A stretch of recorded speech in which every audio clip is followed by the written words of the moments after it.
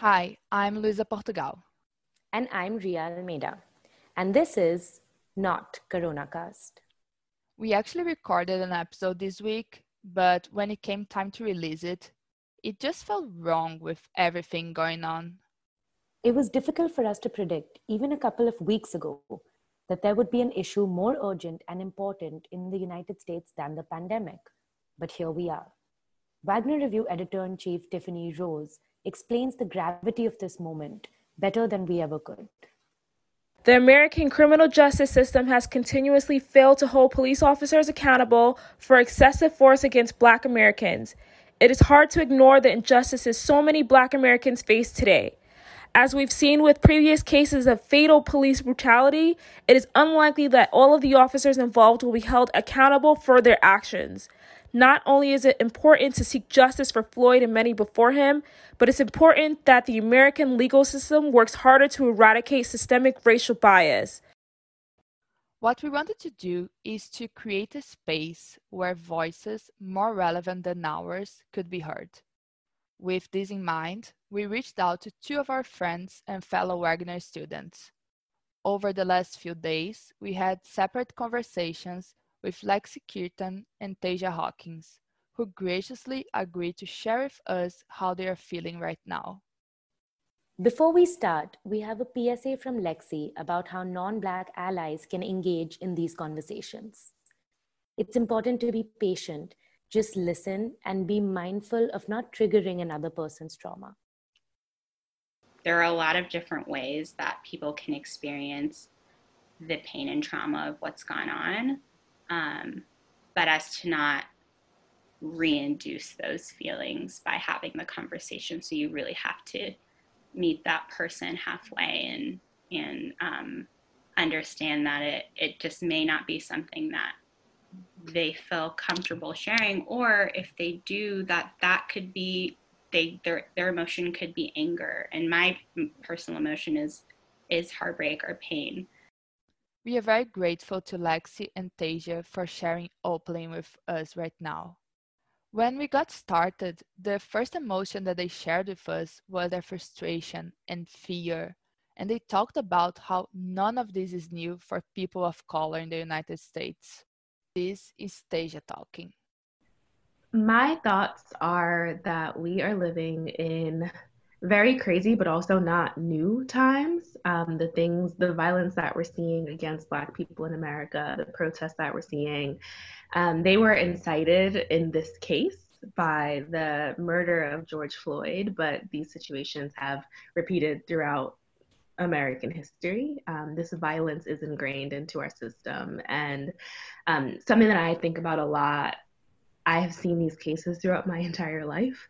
I've experienced, my father was assaulted by police when I was young. I personally think I have fear, and I think personally about the effects that police violence have in my own personal life. And I also think a lot about the structures that are in place. And even though we see uprisings throughout the country, what we're seeing really is just the culmination of centuries of trauma and pain and violence that have been inflicted on the Black community. As our individual conversations with them continued, they talked about the lack of safety they felt as Black Americans in America. And I consider myself a pretty optimistic person, I think. But it's hard to not think that this could be my brother, this could be my dad, this could be my family member, and not feel afraid for them every single day and not be worrying for them every single day.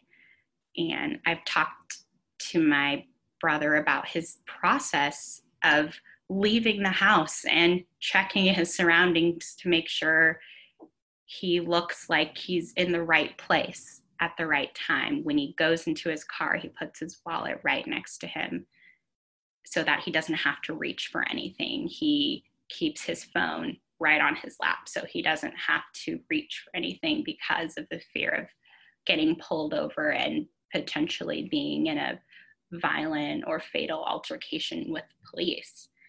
And the fact that as a Black woman and those of us who identify as Black have to repeatedly feel that trauma every time someone is injured or killed by law enforcement or by a citizen, by whoever it is just, it's just like a type of heartbreak that is almost irreparable.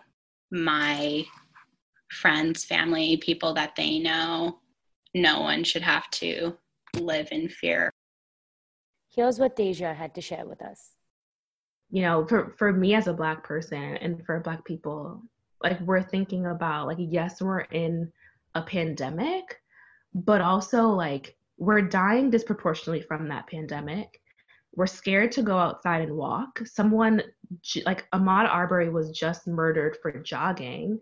And so we're in a pandemic, but don't feel safe to go outside. I don't feel safe in my house because Black people also get murdered in their homes. I don't feel safe.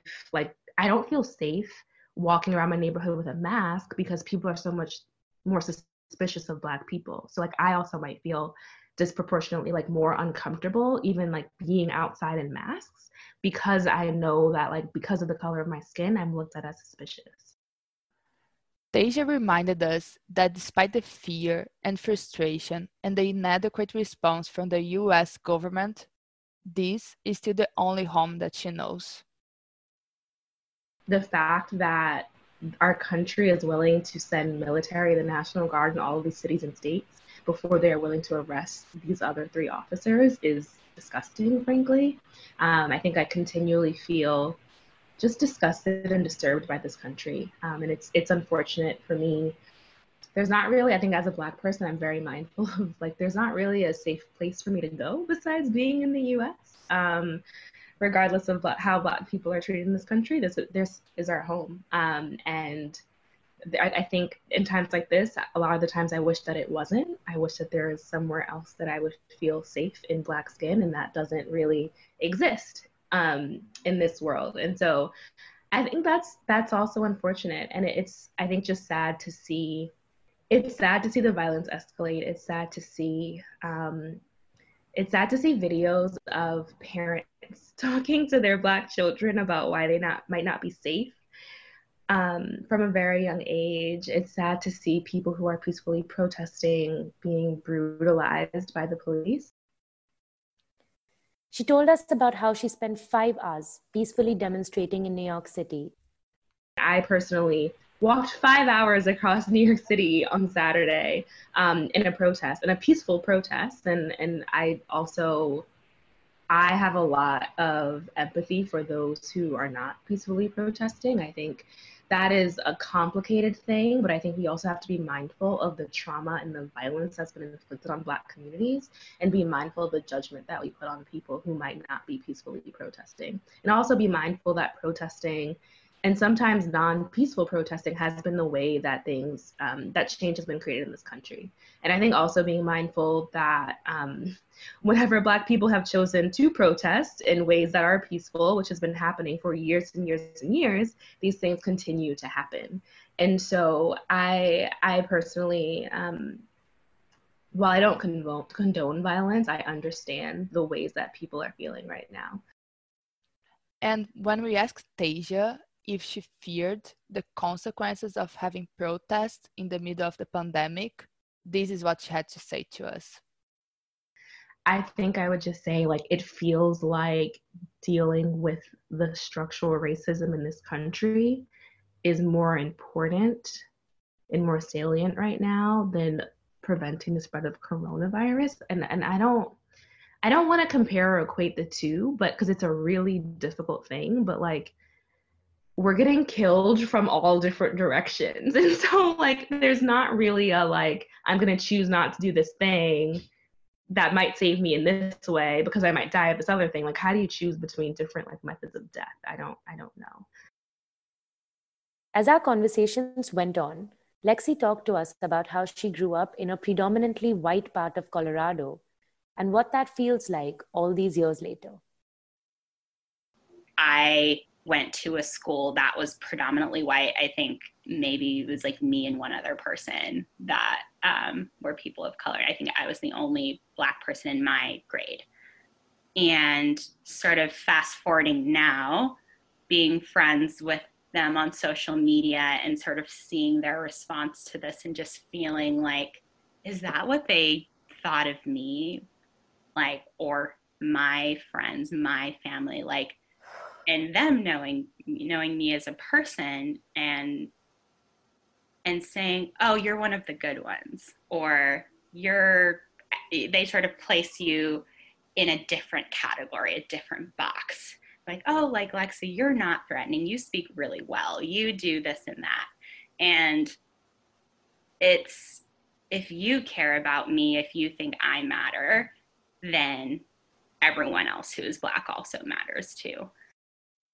When we ask them to think about the future and to look forward, this is what they had to share.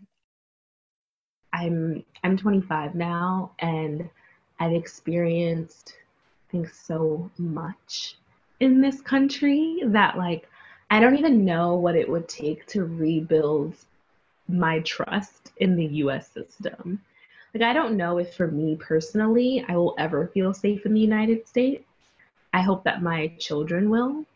But like, the things that we fight for are these policy changes and like investment in Black communities and divestment in the police and in mass incarceration. But I think that even when those things happen, and I do believe that I will see those things happen in my lifetime, I don't think that my trust in the system will ever be there.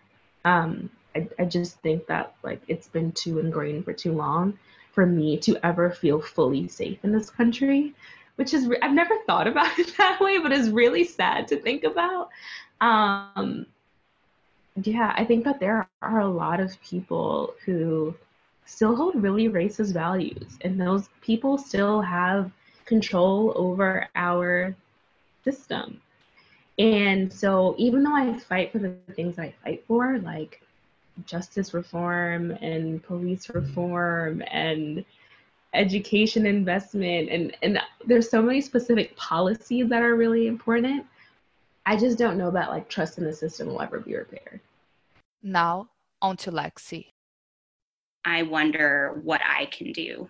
And I know there are a lot of really awesome resources that are going around right now from the ACLU and others on ways to donate. But I think it just doesn't stop there. There's just so much, whether from small NGOs or advocacy organizations, people working in the field that are working on this, that are doing an incredible job. But it's just going to take even more than that, a systematic, reconfiguration that I just really hope happens in my lifetime. As Tasia said in the beginning, this isn't new. Emmett Till, Trayvon Martin, Rodney King, the list can keep going. But both of our guests saw reasons to feel optimistic in these particular protests in 2020. I think what's different about the civil unrest now is that we have cameras and we have cell phones and we have technology to allow for scaled organizing and to have scaled sharing of the brutality that's been happening. I think a lot of these, this feels very similar, this feels similar in a lot of ways to the civil rights movement for me. I think the difference again is we have technology. So I do think that what's helpful to see is, I think we have a lot of allyship. We have the ability to spread information a lot faster. We have the ability to create coalitions a lot faster. We have more access to information that helps us be smarter about the work that we do. So I think that all of those things are really important. And I think that those that's what makes it different from what's happened in the past. And I think hopefully that helps us create change faster. I think also our country is less white than it used to be. We are quickly becoming a majority minority. And I hate the term minority because people of color are not the minority in the world. But we have increasing numbers of people of color in this country. And I think as a lot of us are growing up being really civically engaged, I think that we'll be able to create change faster potentially than it happened in the past. So I feel hopeful about that. I think what's really nice too is that there's so much solidarity between the different groups of people of color, like Latinos, Asians, everyone. Like, it's been really encouraging to sort of have and share in experiences, because it's obviously not the same experience, but there can be a lot of empathy in recognizing that.